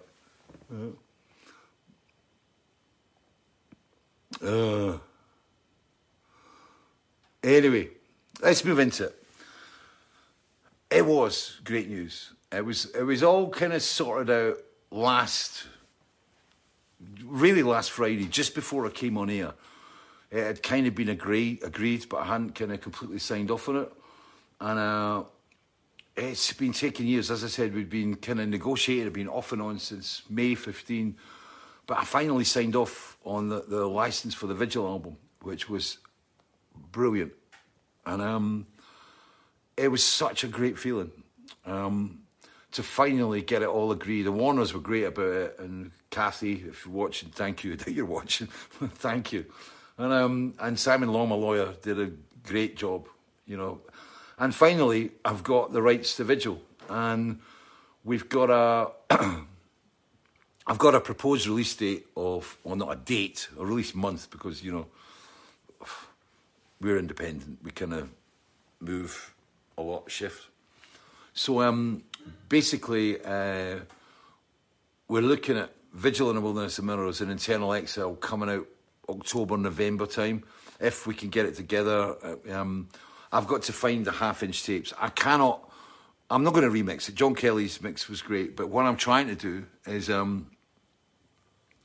want to find the master tapes, which I've got through there. They're in the cupboards and they're all kind of looked after and filed. And I'm going to get the original kind of, it's a half-inch tapes. And I've got to get them baked and get them transferred to digital so that when Callum Malcolm does the remastering, he's working from the original tapes. And the same were Internal Exile, Chris Kimsey's original masters that were sent away. And I have to get that sorted out so that we're working from source material. And it's quite exciting. There's a lot to be done. You know, Dave Barris and Scott Mackay, we filmed an interview for Vigil when we thought we were going to get it about 2 years ago. But we already know that we're going to have to completely revamp that. And there's been things happened. I mean, it was funny. I did an interview this week with Steve Blame, who used to work on MTV and Viva 2, who lives in Köln in Germany. And he's now, funnily enough, a screenplay writer. But he also does these podcasts and things, and he won an award last year for one. And we've done a podcast on it's historical figures in music, which is what I am now. I'm now officially an historical figure. And so it's so I was talking with Steve Blame, and he pointed me at this interview that I did with him for MTV, and it was really interesting because I hadn't seen it. It was from 1988. Which was, it must have been round about the time when I was kind of contemplating leaving Marillion, when I wasn't in a happy situation. And it was an interesting interview to watch. You can find it. It's called, what's it called? Can't remember. Right, anyway. But if you go Fish interview 1988, and it's said to be Channel 4, but it's not a Channel 4 interview. It's an MTV interview. And when MTV used to be interested in the likes of me, but it was really interesting because I was talking about screenplay writing and books, and basically what I was doing was I was talking about my career outside Marillion, and I didn't realise at the time it was only a matter of months before I was outside Marillion. But it's a very interesting interview to watch, and. You know, sometimes I find it I find it interesting to see how I used to think back then. You know, I mean, my thoughts change and your attitude changes and life experience takes you on and you know, you have, you know, your values change and your attitude changes and things. So it was great to see me back in '88 doing this quite a natural interview, and what I was discussing then, and putting it in place with where I am now. And I was talking about acting and things. When it was interesting to see somebody with hair. But I'm going to move through, right? Because, as expected, Vigil topped the 5 chart this week, and I thought it was appropriate. That's why I put up the 5 songs from Vigil, because it's like, we got it back. We're going to get this remastering done. There's a lot of material. I've got a lot of demos from that time. I mean, a lot of the original demos that I did before, before I actually signed as a solo artist. So they were the demos that I actually did for Hit and Run for my music publishing contract, and they were all recorded. Basically, most of them were recorded up here, and I think there's even a very early Vigil where Mickey and I on it. And Mickey Simmons, if you're watching, which you're probably not, hope you're getting better. Mickey, as you probably know, has got COVID, but from what I hear, he's coming out okay. But I mean, having the Vigil album back for under license for 3 years gives me a chance to put a really good deluxe thing out. It'll most probably be a Blu-ray because there'll be quite a lot of bits and pieces. Well, I've got loads of footage that Dave Barris has been kind of incorporating in the documentary, and we're going to try and root out some more. Like loads of footage that I took on the Highlands and Islands tour, on the kind of when State of Mind came out, and a lot of stuff that came out after. So we're going to really put an effort into making the Vigil Deluxe a great one. And likewise with Internal, there was a lot of 8mm footage shot back then. The Vigil stuff's really interesting because it's when I actually moved into the house. And then you see what the studio looked like before it became the studio, when it was the original rehearsal room. But Vigil was like... Vigil, I can remember... I came up with the lyrics for Vigil, again, 88-ish, early 88. And that whole first section, listen to me, just hear me out. If I could have your attention, just quieten down for a voice in the crowd. I remember going to, I think it was Pete Travis's garage, and the band were all kind of rehearsing in the garage. It was hot, and so it must have been kind of June, July of 88, and the garage door was open, the band were all in there, and they were all playing away, and I went up to deal with it all. And I brought in the Vigil lyric, and they played me a bunch of stuff that they'd been working on, and I'm like going, what do I do with this? And I went, wait a minute, I've got this idea, it's the start of a song, and I actually kind of sang the first part of Vigil, the opening section of Vigil. I sang it, and they went, nah, right? And it was one of those moments where I went, this ain't going to be going on much longer. And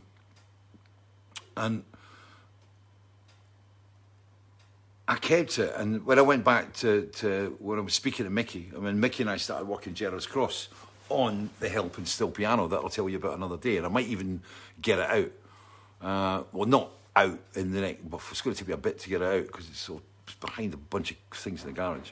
But it was the original Helping Still piano that Mickey sold me for 400 quid, right? He says, Mickey, do you want to work together? He goes, yeah, I've got a piano, you want to buy it? So, well, a Helping Still piano, and that was what we had in the front room at Gerrard's Cross, down in Daleside. And that was what Mickey played, and that was where we wrote a lot of the material. And that Helping Still piano came back here. And it was in the original rehearsal room. And that was the piano that, a lot of the stuff was written on. But I remember, in particular, Gerrard's Cross, and it being in front of these massive, big sliding windows that went out to the garden, and Mickey playing away, and us coming together with all these tunes. And then I sat down with Mickey, and we put it all together. And it was, that's it. John Morrissey, well done. And Vigil kind of came to be, and it was interesting. what I love is like before I do the programmes, before I do a Fishing Friday, I'll kind of do a wee bit of kind of moping about, looking about, and seeing what happens. And I found something to do I didn't even know about. Right. Anyway, where is it? Right. Vigil in the Wilderness of Mirrors, or Wilderness of Mirrors, right? I came across Wilderness of Mirrors as it related. It was in a spy book, and it was referred to.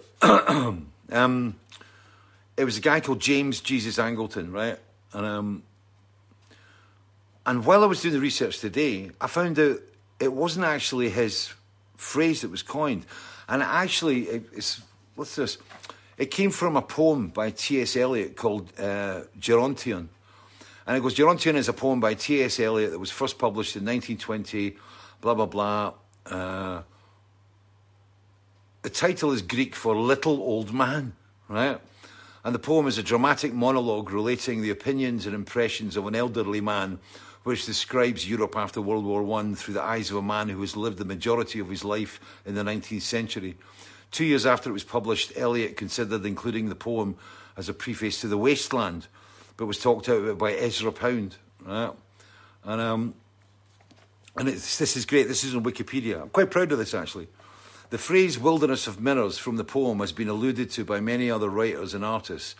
It has been used as the titles of plays by Van Badham and Charles Everard, of novels by Max Frisch, and of albums by bands such as Wasted.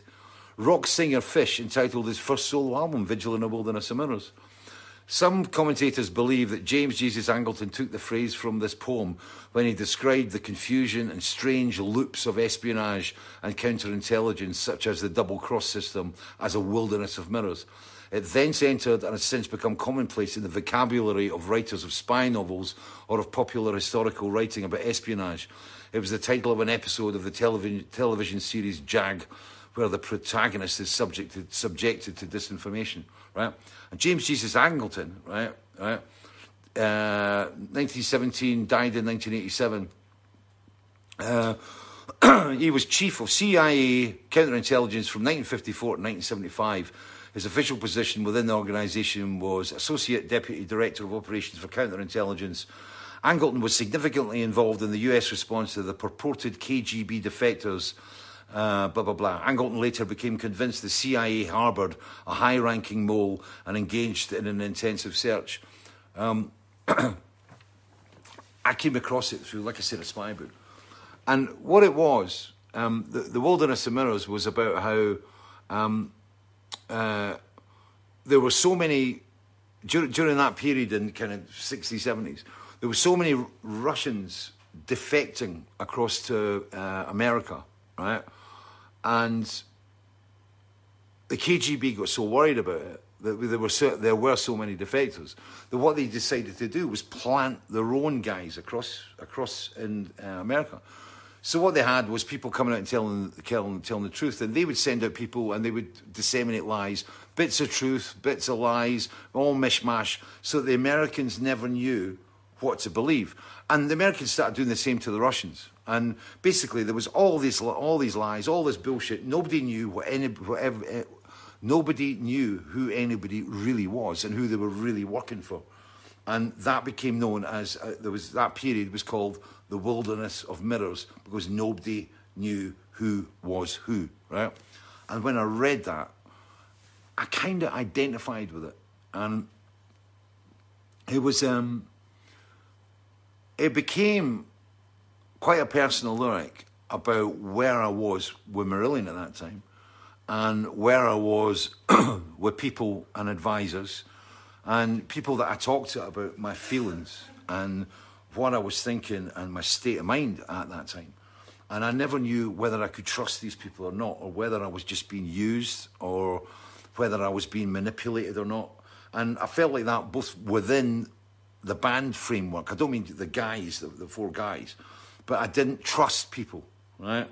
And I felt that I was being bent, and that was kind of where it was. And I tried it all around, and you know, I kind of tied it up in this lyric that was about mistrust, and And at the same time, you want the truth to be heard. And the truth is what you hold on to as being the dearest. And it's interesting now when, you know, you look at, you know, how we deal with things now. When you look at the general media and what's been said, and especially when it comes down to the internet and the conspiracy theories and everything else that's bouncing around about everything from COVID to politics to, like, you know, votes to everything else. And it became it stood the test of time. I think the lyric, what the lyric is on about, has really stood the test of time. And I think probably it could be even termed as being more valid now than it even was back then when I wrote the damn lyric. And it was a very, very personal song about really where I was in my head at that time. You know, it was a complete outpouring of feeling of frustration. You know, I mean, how I felt at the tail end of being in the band and feeling lonely. I mean, I said before that, you know, I felt that the gang mentality had gone, and I felt alone. And it was a really strange situation to be in, you know,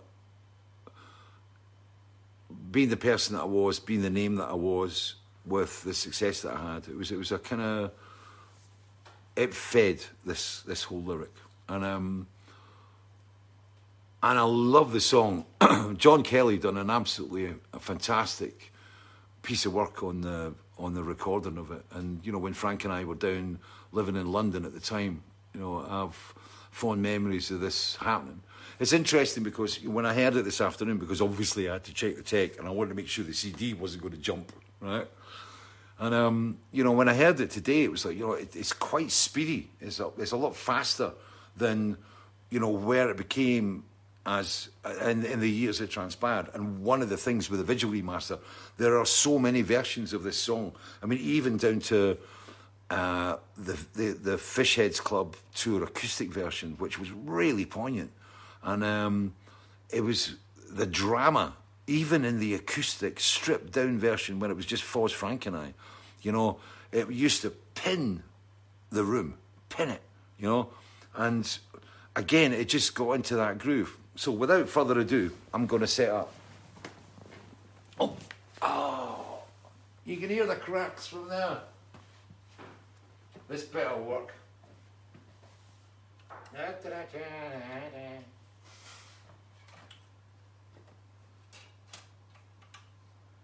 It's nice and easy because it's track one. Ha! Oh. Remote. I'm getting good at this now. I shouldn't have said that. It's Murphy's Law. So, let's dim the lights and get in the mood. It's funny, it's like this, you know, when we heard the playback of this song as well, when it was all fully recorded, it was really special. And I still get emotional about this, so if I can have a moment, I'm sure you will forgive me. Let's see if I've got this right. I'm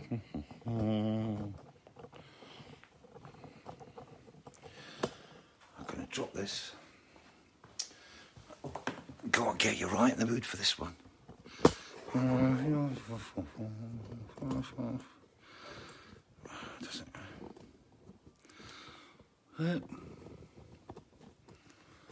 There we go. There you are. Right. I think we're all ready for it now. Ladies and gentlemen, without further ado, this is Fish, the title of his first solo album. This is called Vigil in a Wilderness of Mirrors.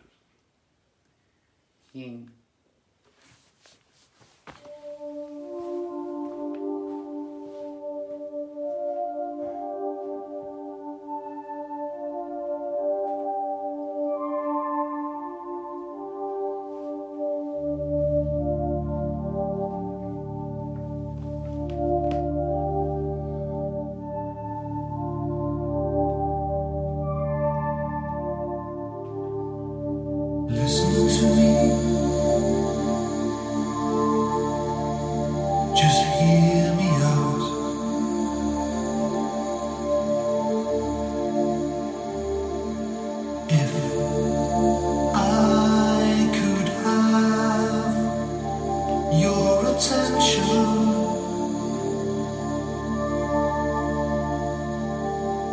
just quieten down for a voice in the crowd.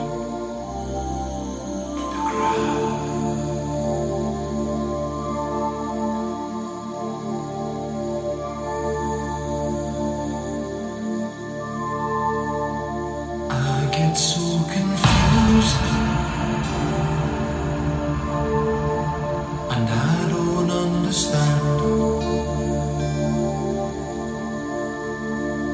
I know you feel the same way. You've always wanted to say,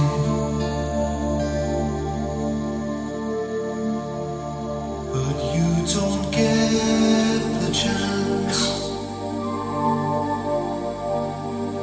Just a voice in the crowd, in the crowd.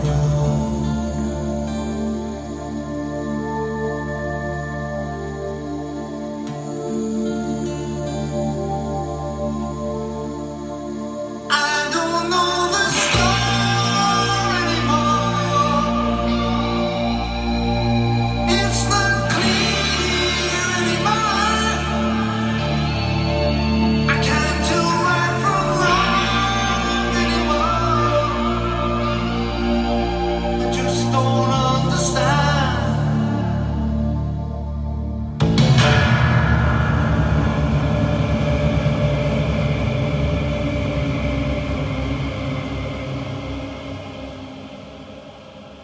I was just sitting here thinking of exchanging a new world for old, like changing the channels on TV, or the dirt that we stand into gold.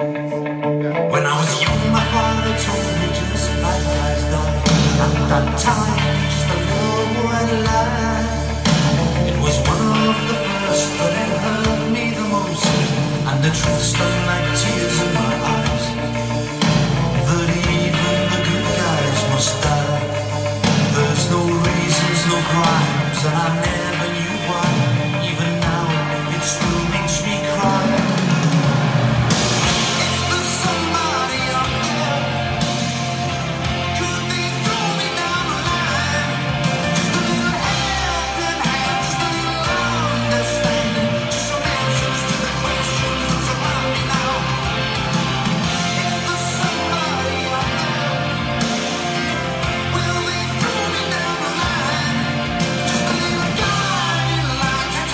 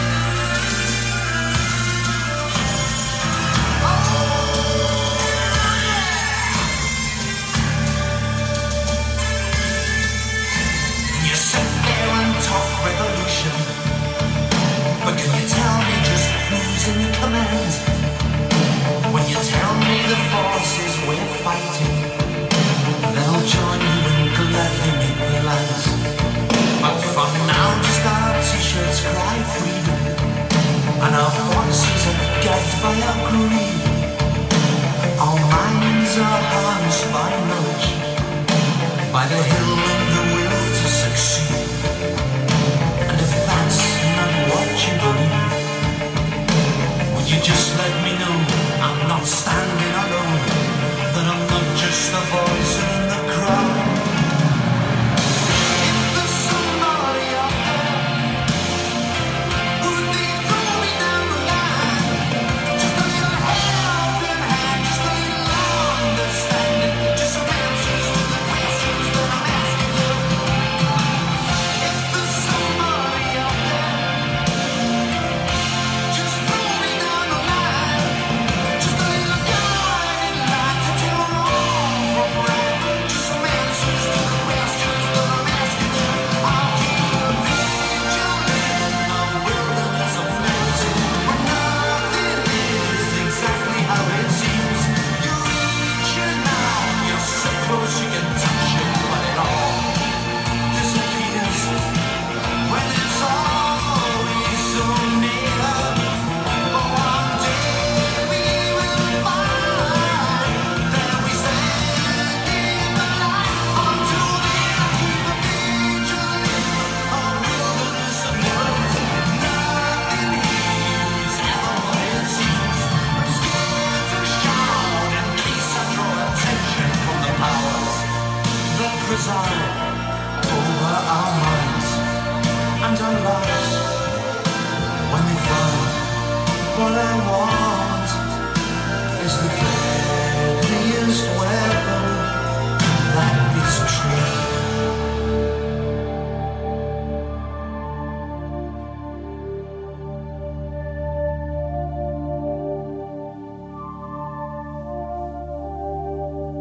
Day by day, it's getting louder, and day by day, it's getting stronger. But when I can't scream no more, and I need reassurance, I listen to the crowd.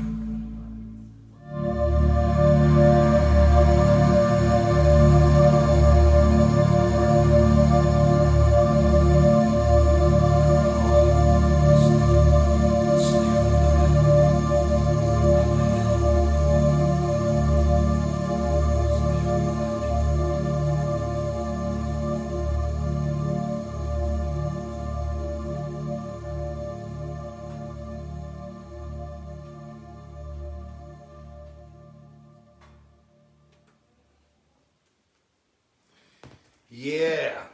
And the boy stood and stared at the hill, and the hill stared back. Yeah.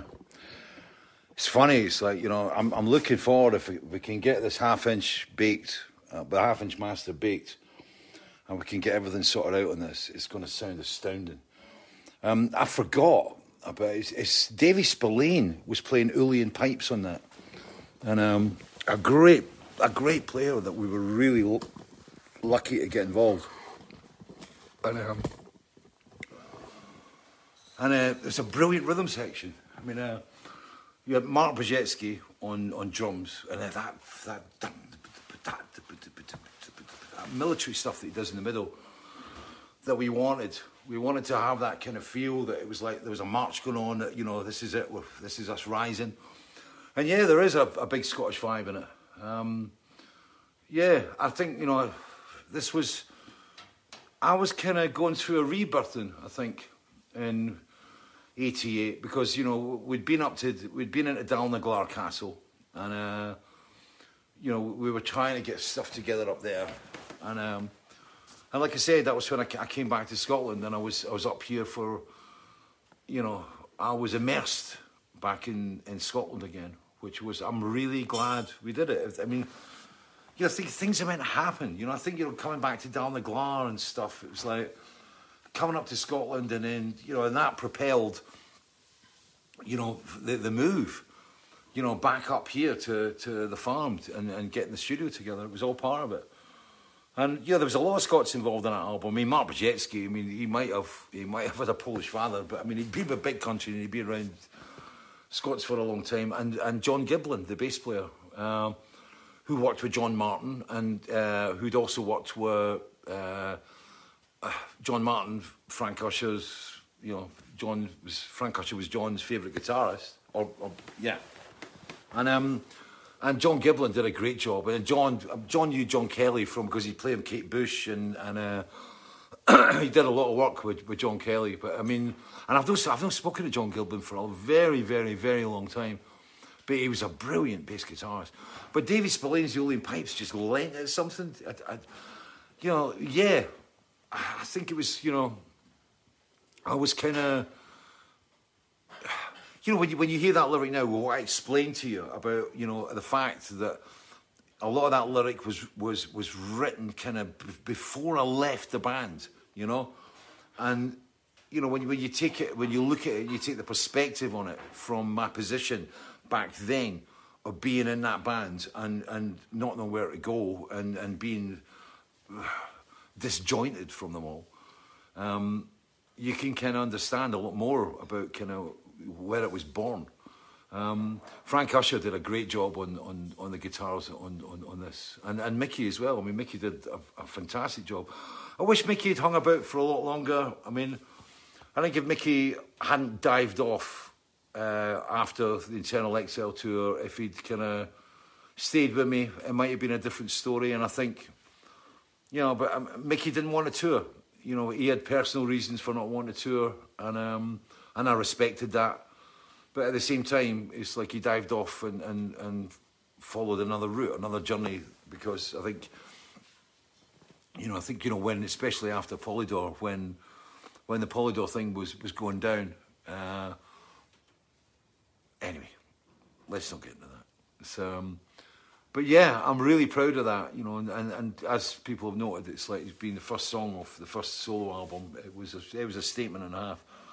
The voice, I mean, I listen to it now. I mean, as I said, if you listen to it's a bit fast now. It doesn't really, the groove kind of changed a little bit. It sits now, and especially the first section. But I think that's just, I was singing in Marillion, and I think my approach to singing changed a lot. After that period, I mean, I was kind of coming out of it, and again, the attitude to recording kind of changed as well, which was, yeah. And yeah, Carol Loritz Olsen, yeah, it's very melodic. I mean, you've got to remember, I mean, it was, if you look on Clutching at Straws was kind of a bit of a watershed album. And both of us went into writing songs after that. I think on Season's End, there's a lot of songs, Easter, which is a brilliant song. It was funny. I mean, I think seeing this now, I mean, it's easy to see this now, if we'd actually taken the break, and if we'd actually, rather than try and run into that album following up Clutching at Straws, if we'd actually taken a step back from each other and from the road and had some space.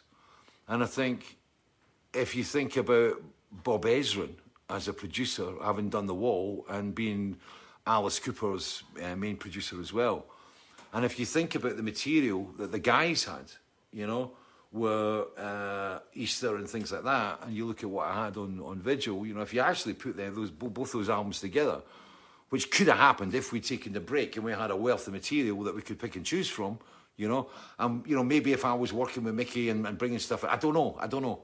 But, it would have been an incredible album. It would have been a great follow-up to Clutching at Straws. But it never happened. I think, personalities, the way that people had grown up, different attitudes, the way we'd matured, or whatever, where I was as a person. If we'd taken that time, if we'd had the break from each other, because we hadn't had a break from each other since basically 1980, well, if you look on the band really starting when Ian Mosley joined, we hadn't really had a break from each other. We were always on the road, always in the studio, always writing. We didn't have any space. And, as I said, at that point in my life, I was kind of, my personal life had changed. And it was, and I think if I'd been given time to develop and if I had the space to I've had the space and the security. It may be different, but it's all by the bys, you know. I mean, it's interesting. But that was Vigil. And I want to finish, right, because it's like, I think we need a bit of lightheartedness. And I've got the perfect song, right? I've got the perfect song for this. It's great. You like this? Right. How did I do this? Right. So moving to the end of the programme. 1 year ago since the Lemon Tree. This is the longest I've ever been off the road in 40 years. Right? 40 years. And that's kind of creepy in its own way. Oh, let me see if I get this. This is going to take a little bit of... No. What track is it?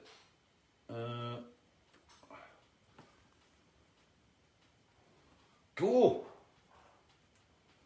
11, 12, 13, 14, 15. I thought this would be a good ending tonight. I forgot about this song. I love it. Right. Saw this man once at Hammersmith Odeon. I wasn't a huge fan. Something I'll talk about in another programme. But go.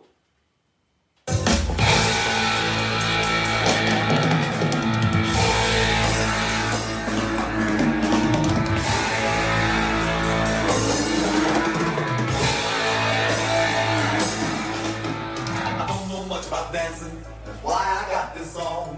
One of my legs is shorter than the other and both of my feet's too long. Of course not right along with them, I got no natural rhythm. But I go dancing every night, hoping one day I might get it right. Dancing fool, disco ball. Just a dancing fool I'm talking about.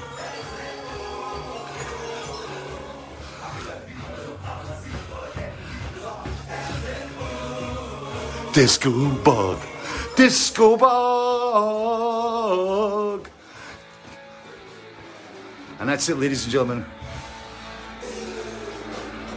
Another Fishing Friday. Like this fit to kill. I walk on in and see them there. Gonna give them all a thrill. When they see me coming, they all step aside. They has a bit while I commit my social suicide. I'm a dancing fool, dancing fool, dancing fool, dancing fool. Ladies and gentlemen, the end of another Fishing Friday. Take care, stay alive, be safe, follow the rules. We're not out of it yet. 1 year since my last gig, and we're moving up to the anniversary of Fishing Friday. So, until next week, take care and stay alive. Good night. Dancing fool. Good night.